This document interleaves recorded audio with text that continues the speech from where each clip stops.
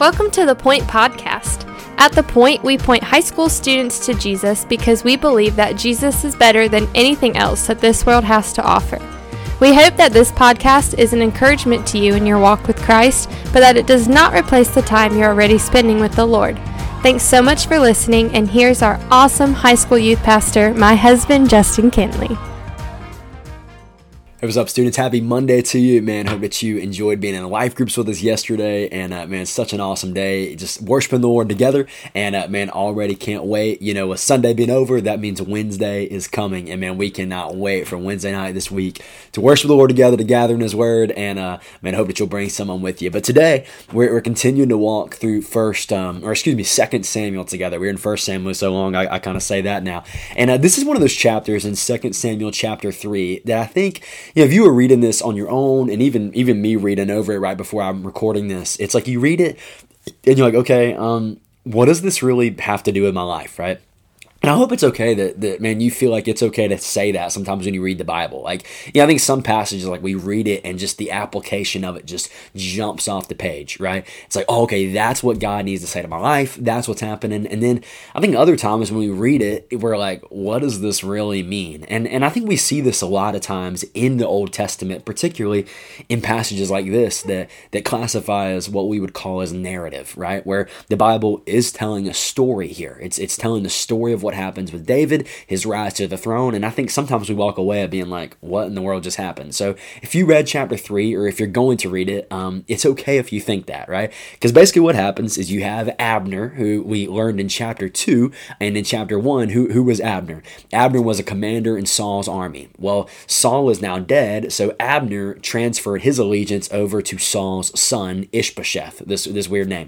Well, at the beginning of chapter 3, Ishbosheth kind of goes behind Abner's back, does something he doesn't like, and I hope you read it to figure that out. And Abner says, okay, well, I'm going to give myself to David. I'm going to put my allegiance towards David. So Abner comes up to David. David swears allegiance with him. It's a nice moment. And then David lets Abner leave. Well, there's a person in David's camp named Joab who hears about this happening. He hears that David welcomed Abner in with open arms. He hears that David welcomed Abner in and threw him a meal and all this stuff. And Joab gets mad because he thinks Abner is coming against David. And so Joab then leaves, and what the Bible says happens in chapter 26 through 30, or verses 26 through 30, is Joab kills Abner. Joab kills Abner. Even though David was not going to. David was ready to come into partnership. David was ready to come into allegiance with him. And yet Joab is like, no, David, he's trying to go behind your back. Although Abner wasn't. And Joab kills Abner. And so David at the end, he basically places a curse on Joab and his whole family. He kind of tells the kingdom, like, look, this was not my doing. I was not going to kill Abner. This is Joab's fault. This is Joab's decision. And so he's praying that the Lord will reap judgment on Joab and his family. And you might read that and be like, okay, like, what's the takeaway here? What's happening? I'd say I think there's many things. I think we can look at a lot of different angles of this, but one thing for me is, man, I am still just challenged and encouraged by the way that David is treating his enemies, right? We looked at this, I think it was in chapter 1. We looked at how David weeps over the death of Saul, how Saul, this enemy of his, is dead. You would think David would rejoice because now he gets the throne, but David is weeping and he's mourning over the loss of his enemy. And yet, here, what happens? You have David, who this guy named Abner comes up. Abner's been fighting against him. Abner's been fighting against him. Like, David has every right to kill him. David has every right to imprison him, all this stuff. And yet, David shows grace to this man in an incredible way. He doesn't just immediately reject him on his face, even though his past has been sketchy, even though the past has been against him. He receives him with grace, and he gets angry when someone treats Abner poorly. And, you know, I think it's just a challenge for me and encouragement for me, and I hope you're encouraged by this too, to think about how do you treat your enemies, right? Because here, what do we have? We have really two people who respond in a different way. David hears Abner out and he responds gracefully.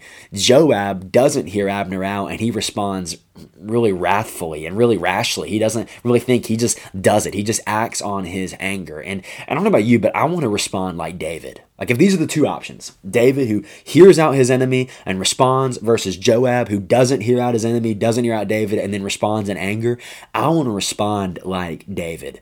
Where even if me and someone have disagreements or someone has differences than me, I want to hear them out. I want to hear their heart. I want to prayerfully ask the Lord, like, Lord, has there been a heart change there? And if there has been, then man, let's show grace because we have been the recipients of the greatest grace, right? The grace of Jesus in our life. I don't want to be like Joab, where I respond really quickly and angrily.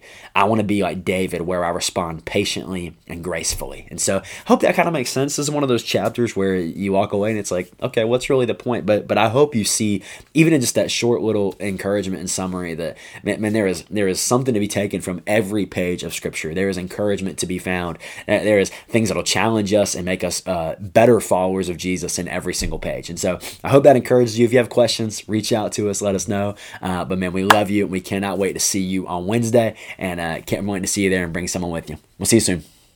Thanks so much for listening. The Point is a ministry of First Baptist Church Indian Trail for high school students. We offer life groups every Sunday morning at 8, 9:30, and 11 o'clock, and we meet on Wednesday nights at 6:15. For more information, you can go to our church's website at fbcit.org.